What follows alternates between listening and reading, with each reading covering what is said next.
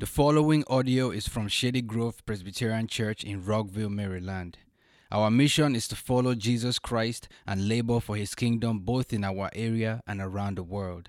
For more information about Shady Grove Presbyterian Church, please follow our Facebook page and visit shadygrovepca.org. All right, well, we're going to turn to Daniel 7 and give attention to God's Word. And we're taking a couple weeks off from the Gospel of Mark to look at this Advent series in Daniel. And part of the reason for doing that in particular was this very text, to show you that when Jesus refers to himself a lot, okay, like 30 times in the Gospel of Matthew, 14 times in the Gospel of Mark, I think 30 times in the Gospel of John, that he keeps calling himself the Son of Man. Where does that come from? The answer is right in the middle of this scary chapter of Daniel chapter 7. So I want you to give attention as we read about these images. This is another vision like Daniel chapter 2, and I want you to see God's sovereignty, that God is the one who's allowing these things to happen. And so keep that in mind as we go through this. We're just going to look at the first 18 verses together. Let's give attention now to God's word, Daniel 7. In the first year of Belshazzar, king of Babylon, Daniel saw a dream and visions of his head as he lay in his bed. Then he wrote down the dream and told the sum of the matter. Daniel declared, I saw in my vision by night, and behold, the four winds of heaven were stirring up the great sea, and four great beasts came out of the sea, different from one another. The first was like a lion and had eagle's wings. Then as I looked, its wings were plucked off, and it was lifted from the ground and made to stand on 2 feet like a man. And the mind of man was given to it. And behold, another beast, a second one like a bear. It was raised up on one side. It had 3 ribs in its mouth between its teeth. And it was told, arise, devour much flesh. After this, I looked, and behold, another like a leopard, with 4 wings of a bird on its back. And the beast had 4 heads, and dominion was given to it. After this, I saw in the night visions, and behold, a 4th beast, terrifying and dreadful, and exceedingly strong. It had great iron teeth. It devoured and broke in pieces, and stamped what was left with its feet. It was different from all the beasts that were before it, and it had 10 horns. I considered the horns, and behold, there came up among them another horn, a little one, before which 3 of the first horns were plucked up by its roots. And behold, in this horn were eyes like the eyes of a man, and its mouth, and a mouth speaking great things. As I looked, thrones were placed. The Ancient of Days took his seat. His clothing was white as snow, and the hair of his head like pure wool. His throne was fiery flames. Its wheels were burning fire. A stream of fire issued and came out from before him. 1,000,000 served him, and 10,000 times 10,000 stood before him. The court sat in judgment, and the books were opened.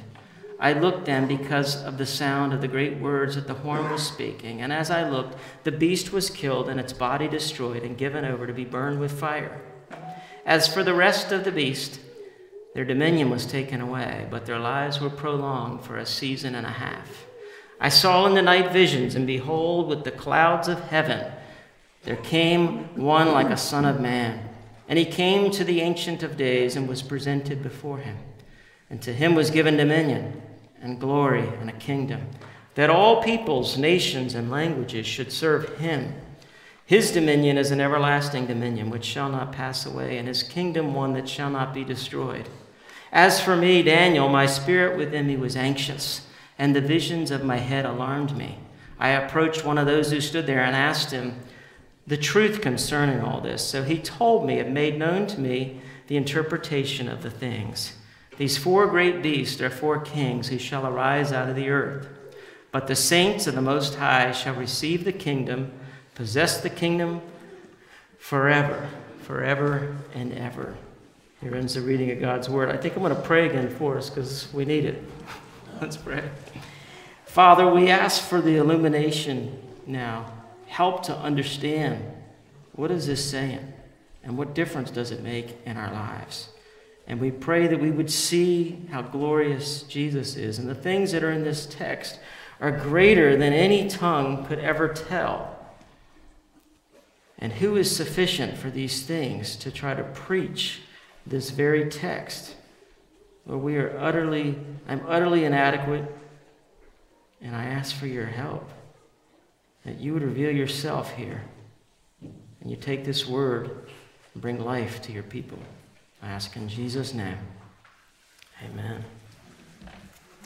Well, I want you to think, first of all, and you think of the context think of Daniel, the first 7 chapters, as a chiasm, okay? And so when you think of like a sandwich, you've got chapter 2, chapter 7, that would be the first bookends, okay? And in both of these, chapter 2 and chapter 7, you're going to have big vision, and you're going to have 4 kingdoms that are going to be mentioned.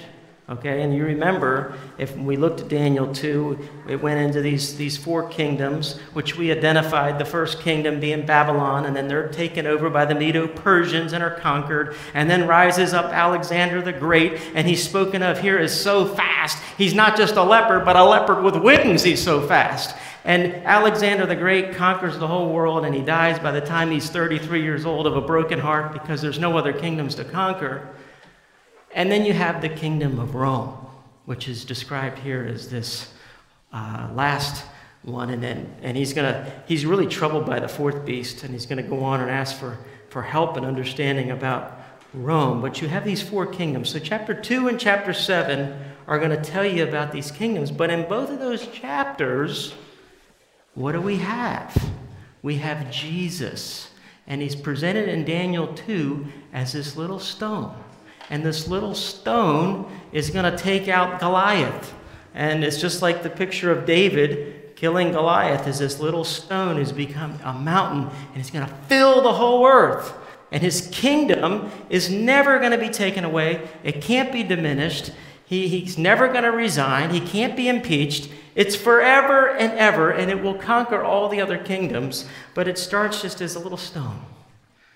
But here in this chapter, we're told that Daniel has this vision, and he's like, I saw one that was like a son of man. Like a son of man. A human being that would be greater than all of these mighty beasts. Could it be? Could Genesis 1 actually be fulfilled? That one would be given dominion and would rule over everything else and all of the animals and all the things that are above and below and on the earth? Could man really kind of have that dominion? Maybe there'd be somebody who could come in Hebrews 2 and be described as the very one who could restore dominion to humanity for us. Well, that's what you got here, is you have Jesus being presented here in verse 13 and 14 as the Son of Man. And we'll come back to that. But so you have 2 and 7.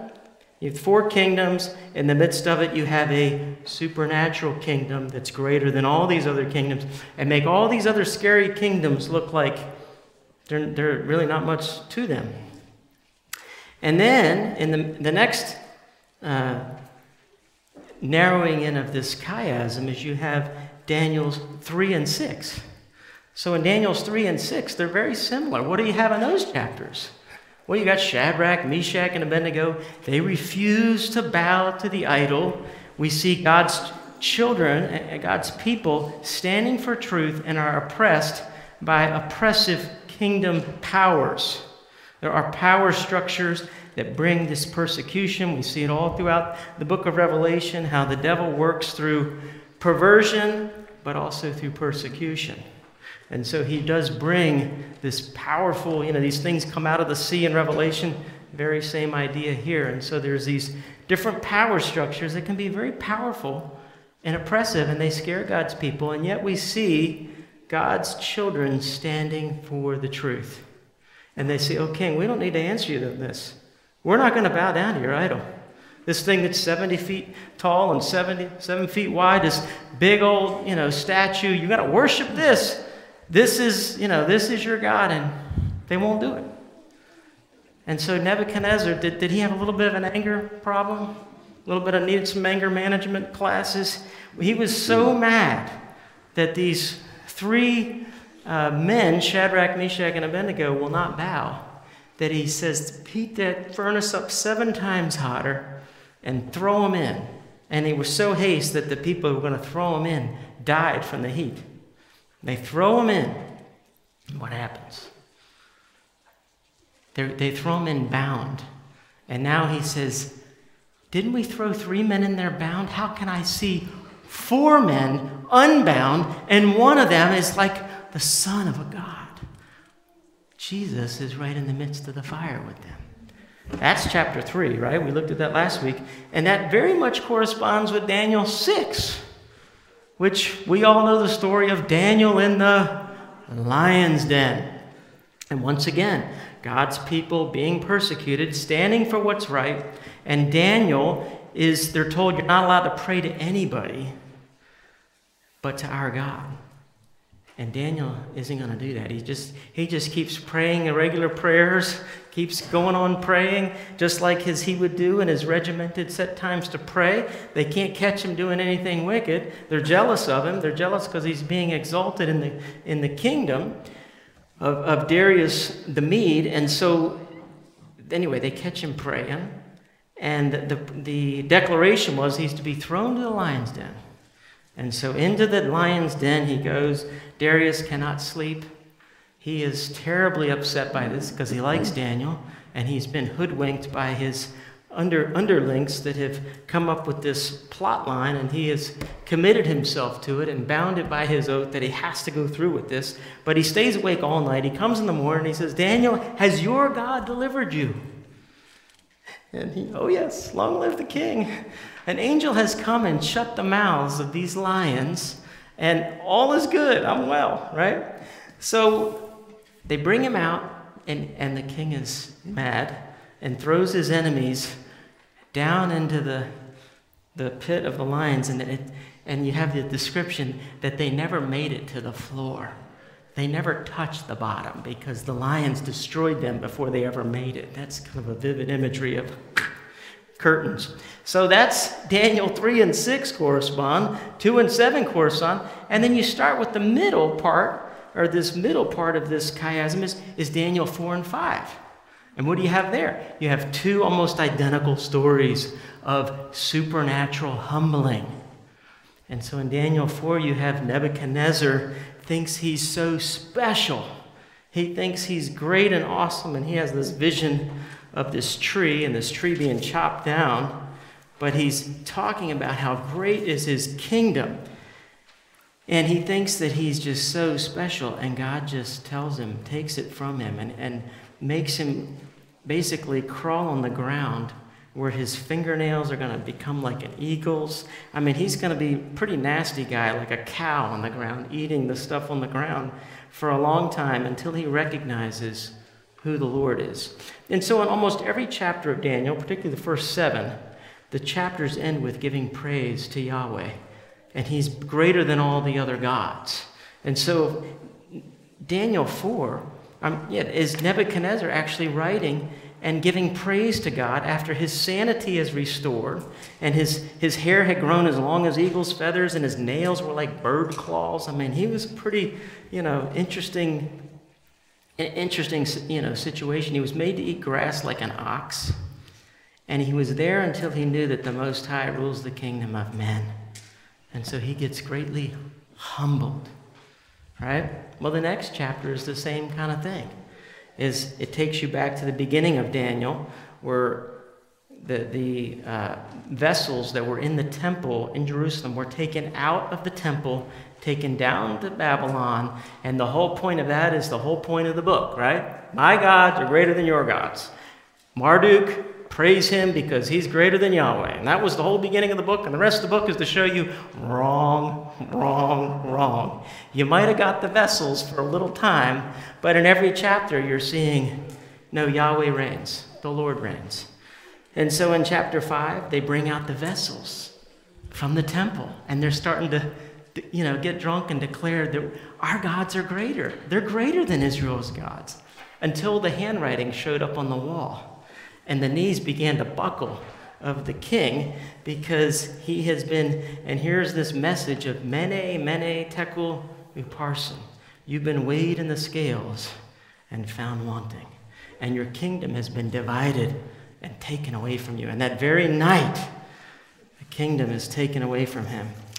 And that's the end of that nation. It says that very night, Belshazzar, the Chaldean king, was killed, and Darius the Mede received the kingdom. And so we see that our God reigns in this chiasm, okay? So when you get to the big picture of chapter 7, I want you to see that, okay? And you have these 4 different kingdoms, and, I titled the message, Lions, Leopards, and Bears, oh my, to remind us of some other jingle, probably the jingle borrowed from here to get the jingle, and these kingdoms seem real scary. But don't you just love when the Bible just simplifies things for you? I mean, it's going to tell you real plainly what the interpretation is. And so in case you were confused, and like me, you're reading all this, and you get to verse 17, and in the 16, it says, he made known to me the interpretation of the things. Sweetness. Here it is, verse 17 and 18. You pretty much have the rest of the Bible summed up for you in 2 verses. Wouldn't you like to know? These 4 great beasts are 4 kings. They shall arise out of the earth. But the saints of the Most High shall receive the kingdom and possess the kingdom forever, forever, and ever. There we have winners and we have losers. And who are the winners? Who's going to inherit the earth, Jesus says? The meek shall inherit the earth, the saints. And he's going to say it again at the end of the chapter when he's a little confused about this 4th beast. And again he says in verse 27, that the kingdom and the dominion and the greatness of the kingdoms under the whole heaven shall be given to the people of the saints of the Most High. Their kingdom shall be an everlasting kingdom, and all dominions shall serve and obey them. I love how we've got a manuscript discrepancy at the end of verse 27, and we can't discern whether to translate it him or them. How can they both be true? Because we share. We are heirs and co-heirs with Christ. And so when you go back to verse 17, it says, the saints of the Most High shall receive the kingdom and possess the kingdom forever and ever. How can that be? How can that be? Sunday school answer? Jesus. And what are we called in theology? What's the biggest term in the whole New Testament describing what saints are? 162 times? In Christ. You're in Christ 162 times. So the reason that the saints shall possess the kingdom and receive the kingdom is because you're with the king. You're tied in with the king. You're co-heirs with the king. So if the king gets exalted and wins the battle, who wins the battle? Well, you win the battle with him. You're part of this victory. You're there. You see. So I want to try and just trace for you this idea of how this is portrayed now in the New Testament, because here you have this vision that's presented to us, and it's kind of an interesting vision, isn't it? We have the Ancient of Days, verse 9 and 10. It's a picture of God the Father, and God the Father is described as the Ancient of Days, and he takes his seat. His clothing's white as snow, his head's like pure wool, his throne was fiery flames. Sounds a lot like Revelation 1, doesn't it, when Jesus is portrayed in his glory, and then it says its wheels were burning fire. That's like Ezekiel 1. Good chapter to read. Can't sleep at night. Just read all of Ezekiel 1. That'll really help you sleep if you're having some insomnia. And 1,000 thousands, all these people served him, worshipped him. The courts sat in judgment, and the books were open. So you have this throne room scene, and we see who's the king? It's God the Father. And he brings judgment on these beasts, on these kingdoms. Their dominion's taken away. And then we see in the night visions, wait a minute, behold, there's one like a son of man. He comes to the Ancient of Days, is presented before him, and to him is given dominion, glory, and a kingdom that all peoples, nations, and languages should serve him. What does that sound like? Revelation 5 and Revelation 7, right? Every tribe, tongue, nation, language. We're going to serve him. That's a pretty important word. Serve or worship him. Now we see the Son is being presented to the Father. And so we're trying to make sense of this. So let's just run that through the New Testament. Jesus shows up on the scene, and in Mark 2, we're introduced to the first time where he says, when the man is brought into him through the roof, and he's dropped down through the roof, and he can't walk, and Jesus says to him, I say to you, pick up your bed and go home. And he says this, that you may know that the Son of Man has authority on earth to forgive sins. So Jesus starts off with this Son of Man to let you know he has this thing called authority. That's the right to rule, the right to govern. He's the ruler. And he has the authority to forgive sins and heal diseases. Then at the end of chapter 2, after he talks about the Sabbath, and he can go through the grain fields and pick grain and eat on the Sabbath and heal people on the Sabbath, and he says, I want you to know that the Son of Man is Lord even of the Sabbath. I make the rules. I'm Lord of the Sabbath, the Son of Man. He's referring back to Daniel 7. He's saying, that's me. I've come. Matthew 16. Jesus comes into the district of Caesarea Philippi. He asked his disciples, who do people say the Son of Man is? That's a pretty big question, isn't it? And they said, well, some say John the Baptist, others say Elijah, others Jeremiah, one of the prophets. He said to them, but who do you say that I am? And Peter says, you're the Christ. What does Christ mean? That means Messiah. You're the anointed one. You're the Messiah. You're the Son of the living God. You are Daniel 7, 13 and 14. And Jesus says to him, blessed are you, Simon Bar-Jonah, for flesh and blood didn't reveal this to you, but my Father revealed this to you. And upon this rock, I'm going to build my church, and the gates of hell are not going to prevail against it.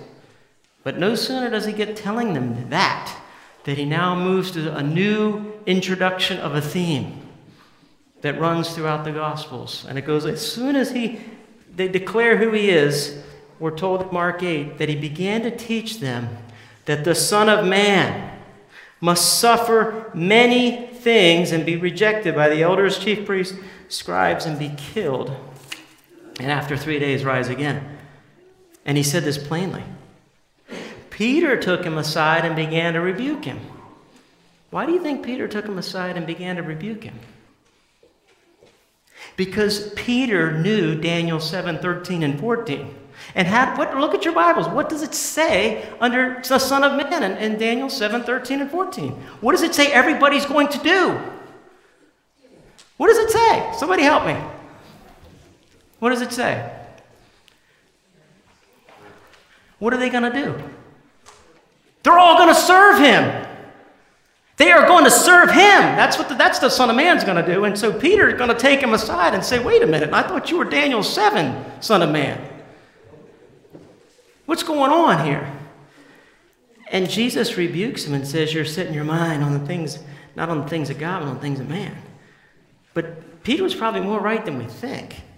He just forgot Daniel 9, Isaiah 53, Zechariah 13, and Psalm 22. Well, that's next week's message. That they're a little surprised that he's going to have to suffer. He has come as the Son of Man, but the Son of Man is going to suffer and be cut off. And we'll look at that whole theme next week. But you should be shocked when you read Daniel 7, 13, and 14, and you're trying to reconcile that with the theme of Mark, which is the Son of Man came not to be served, but to serve and give his life as a ransom for many. How do you reconcile that with Daniel 7, 13, and 14, which says that all peoples, nations, and languages should serve him? And he says, I come not to be served. There should be some misfiring of some brain cells. How can they both be true? They're true because Jesus had to go to a cross. And now we're going to serve him all the more willingly and love him all the more, knowing that he was the Lord of glory who became so inglorious and so ugly and despised and rejected and took our sin and bore the wrath for us. Listen to John's witness about Jesus. This is the Gospel of John. I just threw out some of the shockers from the Gospel of John that we just kind of read over these verses. They're just kind of like, we read these this morning. You probably didn't even catch it. Jesus just comes along and says, no one has ascended into heaven except he who is descended from heaven, the Son of Man.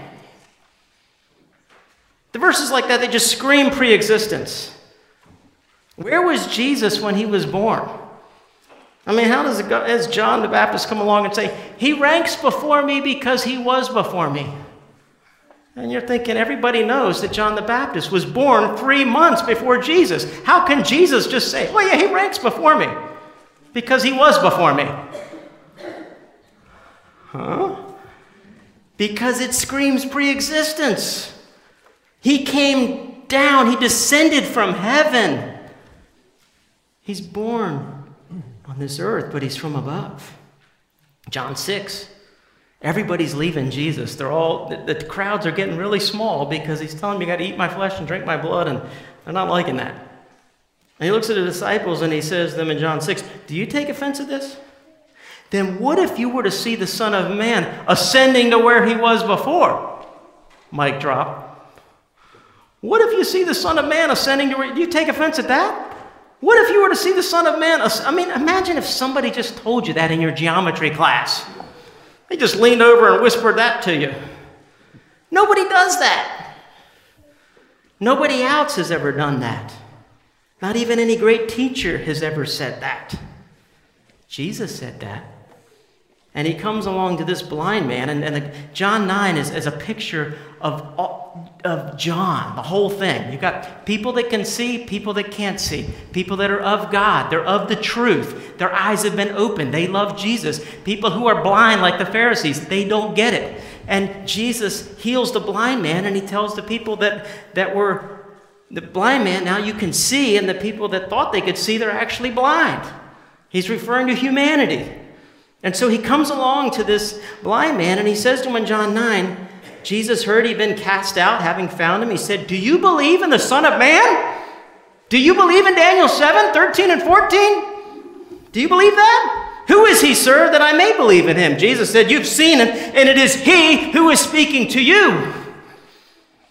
And he said, Lord, I believe, and worshiped him because his eyes had been opened. He was no longer blind. Whereas the Pharisees said, we don't even know where he comes from. We don't know where he's from because we're blind. You see? And so then in John 13, you have this isn't a Son of Man verse, but just catch the pre-existence. Jesus, knowing that the Father had given all things into his hand, that he'd come from God, was going back to God, rose from supper, laid aside his outer garments, taken a towel, tying it around his waist. Theologians say this is a whole picture that you would understand the gospel. It's a picture of Christmas. It's a picture of incarnation. It's of his birth. It's showing you how low he went, that he came from God. He came down. He went all the way down and washed our feet. Well, he washed it how? Ultimately, he shed his blood on a cross. You see, that's a big gulp when you read John 13 and you realize the pre-existence. And then John 17, 4 and 5, and hopefully you caught that when we read that this morning, where Jesus says, I've glorified you on earth, having accomplished the work that you gave me to do. Now, Father, glorify me in your own presence with the glory I had with you before the world existed. Mic drop. Huh? What makes Christmas special? That. What makes Christmas special? For we know the grace of our Lord Jesus Christ, though he was rich in heaven, Yet for our sakes he became poor so that we through his poverty might become rich. 2 Corinthians 8:9. It's this, that Jesus came down. He took humanity to himself without subtracting deity. He added humanity, so there was an addition without any subtraction. So that he's 100% God, 100% man, fully God, fully man, in two persons, two natures, one person, forever. That's Christmas. And so then he says at the end of John 24, or John 17:24, he prays, Father, I desire that they also, whom you've given me, may be with me where I am, to see my glory that you've given me, because you loved me before the foundation of the world. Go back, scroll back one line there for people to just hold that there for a minute. This is Jesus' last prayer in John 17 as he's leaving this earth. What does he want for you more than anything? He's praying for future disciples. Those whom you've given me, Lord, I want them to see my glory that you've given me because you loved me before the foundation of the world. I want you to restore me with the glory I had before the foundation of the world, since I veiled it all and became a human and they didn't know who I was, and I want them to see my glory. What makes vacation special? Why do you go on vacation? Really, why do you go? I mean, we've been given this gift. We're going to Alaska this June. I'm already starting to look at Alaska. Why do you go to someplace special? Because you want to see things you've never seen before. Things that take your breath away. You love to go to something because you're seeing the artist and you want to know his artwork. But wouldn't you like to actually see the artist and meet the artist? Meet the creator who made all of the created things. He said it was the work of his fingers. This was just little stuff. And we love to go to these special places around the world to see his glory. But Jesus knows what the best vacation ever is going to be. He wants you more than anything to see his doxa, his glory. And that once we have that, we have enough. And people that have come into the presence of God and have been struck down by his glory. I mean, there's this one saint that just prays, enough, Lord, enough. Because it's going to kill me. I'm seeing so much of your glory. It's such a beautiful thing. That's what we want, is the vision of God. And those who've gone before us are experiencing it right now. What does Stephen see in his speech in Acts 7?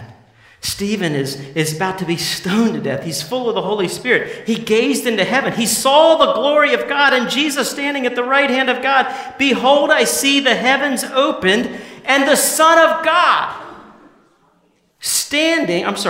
Man standing at the right hand of God. He's seeing Daniel 7.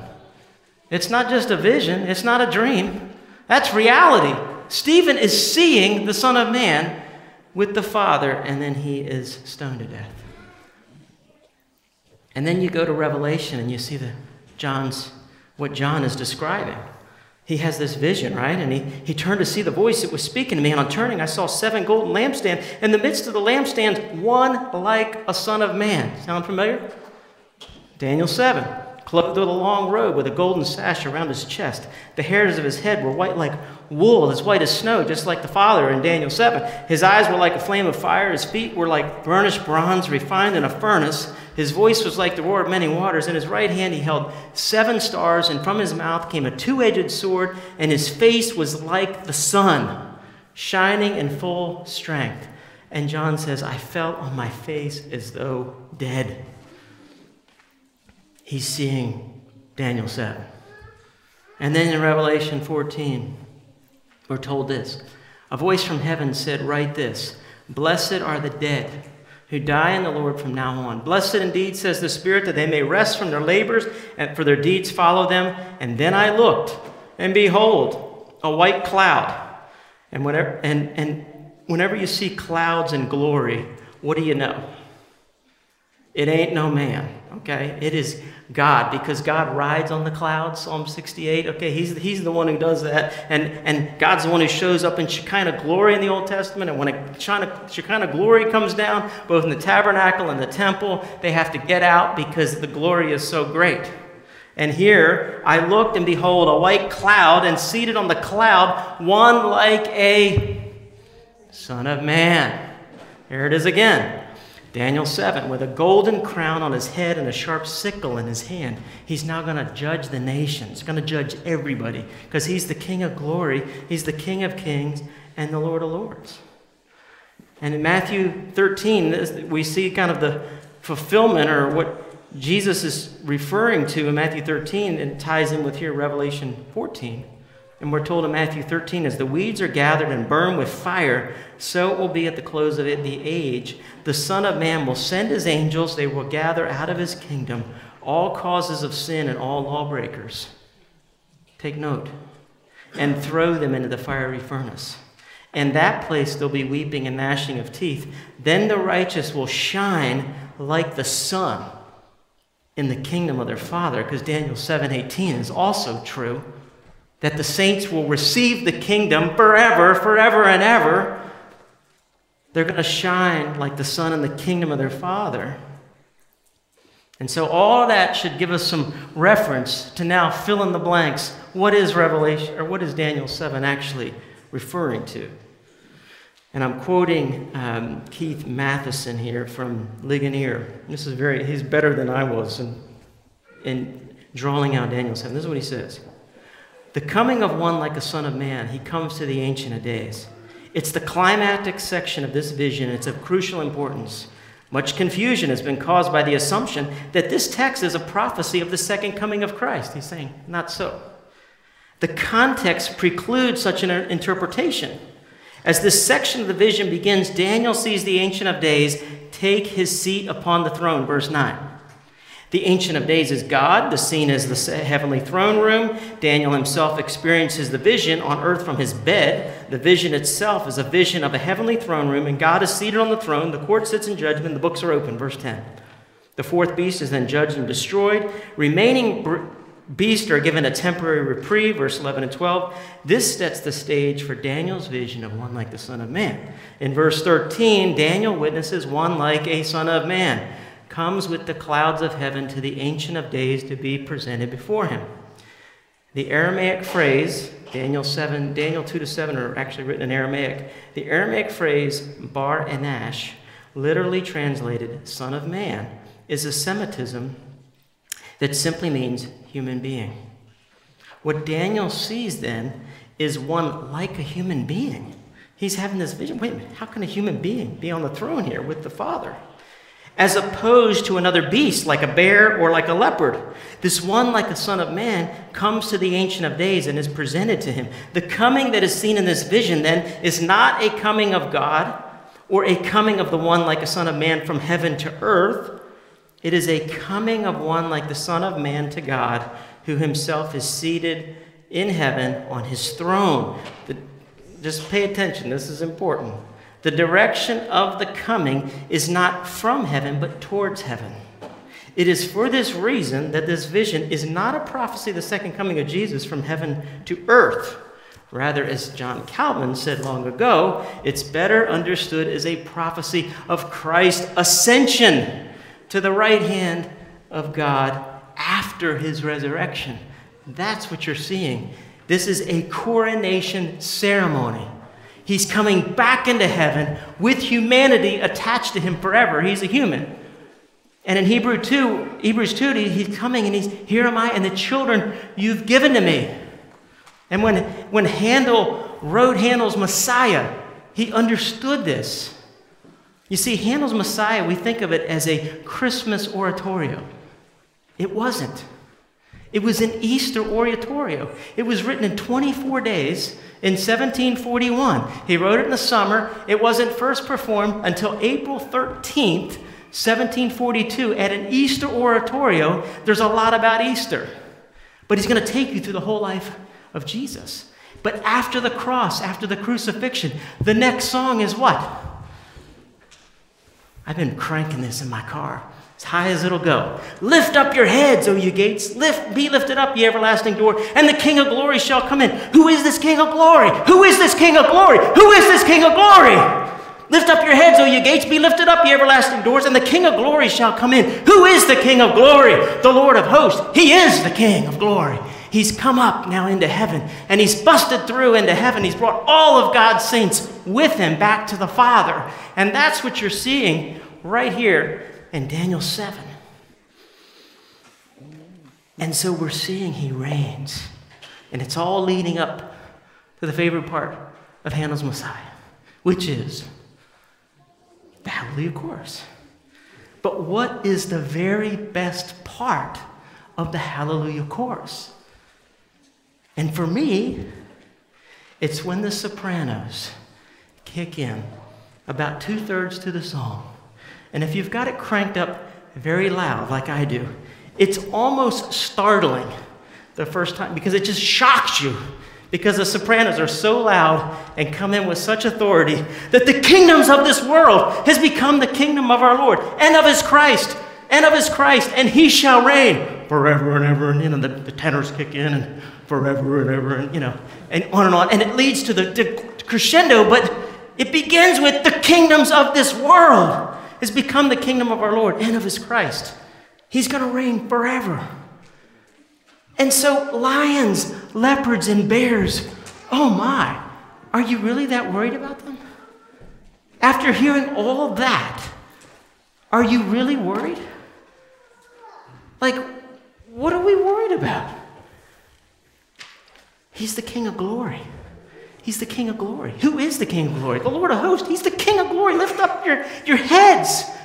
Guess where you are now? How can you be two places at once? I always, parents love to say that to their children. I can't be in two places at once, We sound really smart, don't we, when we say that? Can't be there, can't be there. I can't be two places at once. You are. You are. Where are you right now? We just prayed about it this morning. You're seated in heavenly places in Christ Jesus. You're already there. Yet when Christ, who is your life, appears, it says you'll appear with him in glory. And yet your bodies go down to the grave. How can that be? Can't be two places at once. Oh, yes, you can. That's what the Bible teaches. You're here, but you're there. And the whole big, beautiful point of the Bible is someday you won't be two places at once. You'll be glorified body, glorified spirit, put together, come back down on this earth, will reign forever. And Revelation 22:3 puts it like this: no longer will anything be accursed, but the throne of God and of the Lamb will be in it, and his servants will worship him, serve him. Daniel 7:18, same Greek word in the Septuagint, meaning that you would connect the dots, that the Son of Man has come and done all this. And what has he done? He has restored humanity. How does he restore humanity? Just look at your Bibles. Look over at Hebrews 2 for a minute. I don't have a slide for you, but Hebrews 2 is this wonderful Christmas story, and it takes Psalm 8 and it flips it.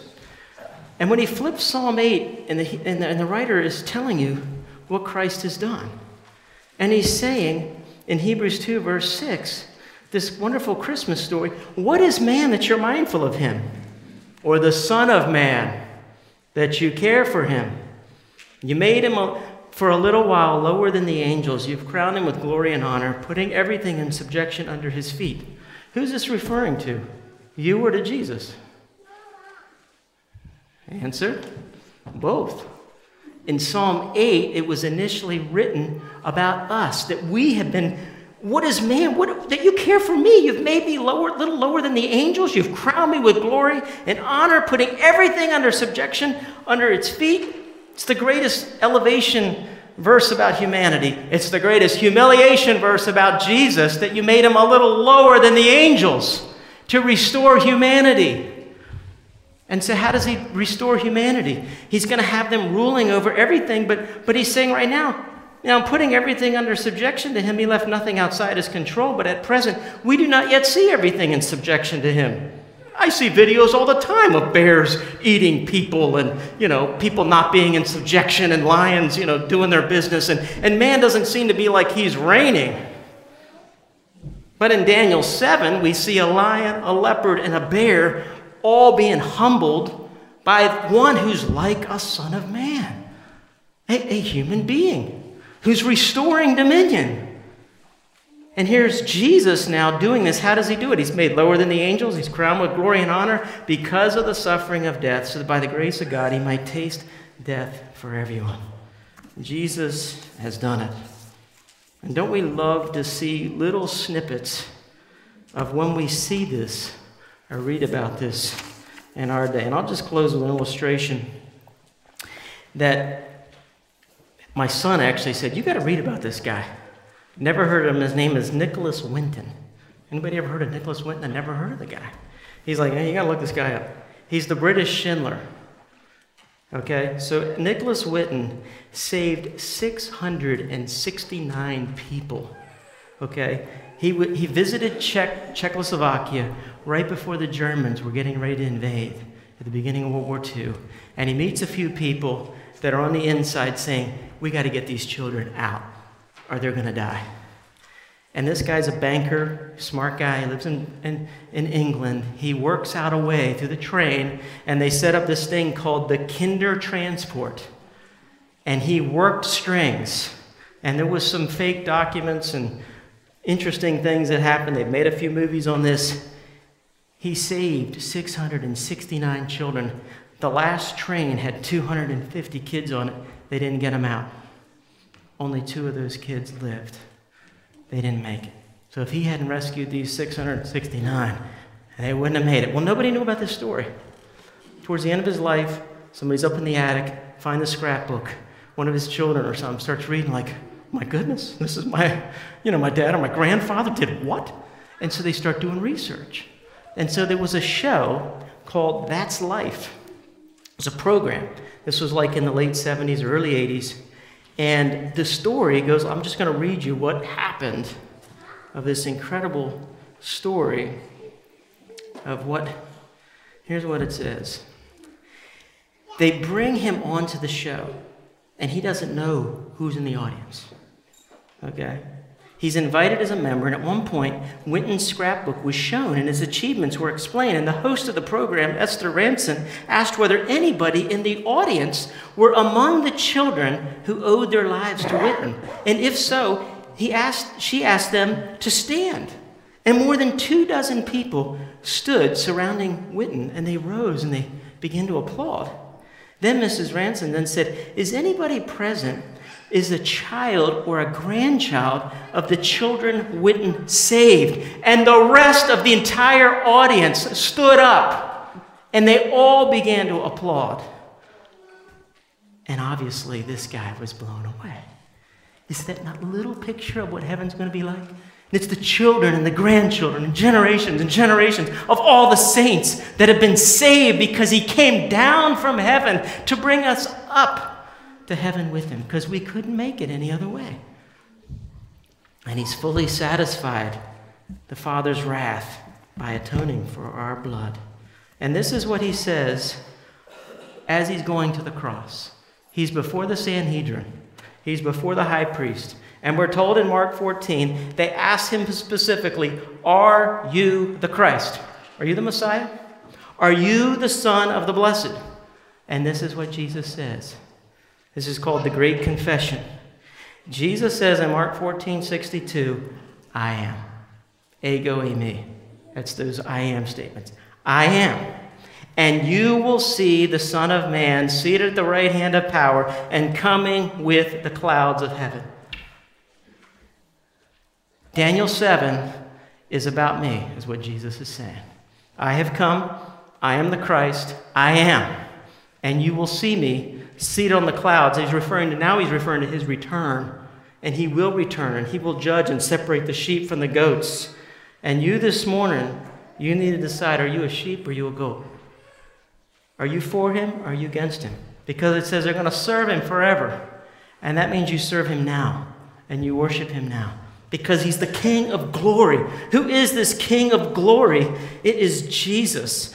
And the high priest just tears his garments. What further witnesses do we need? You've heard this blasphemy. What's your decision? They condemned him, deserving his death, and they began to spit on him and cover his face and strike him and punch him in the face and say, prophesy. And the guards received him with blows, we're told, because he's going to the cross on our behalf. He is the King of glory. Is he your King of glory? Let's pray. Lord Jesus, you're the King of kings and Lord of lords. There's none like you. None have ever suffered like you have. None have ever done the depths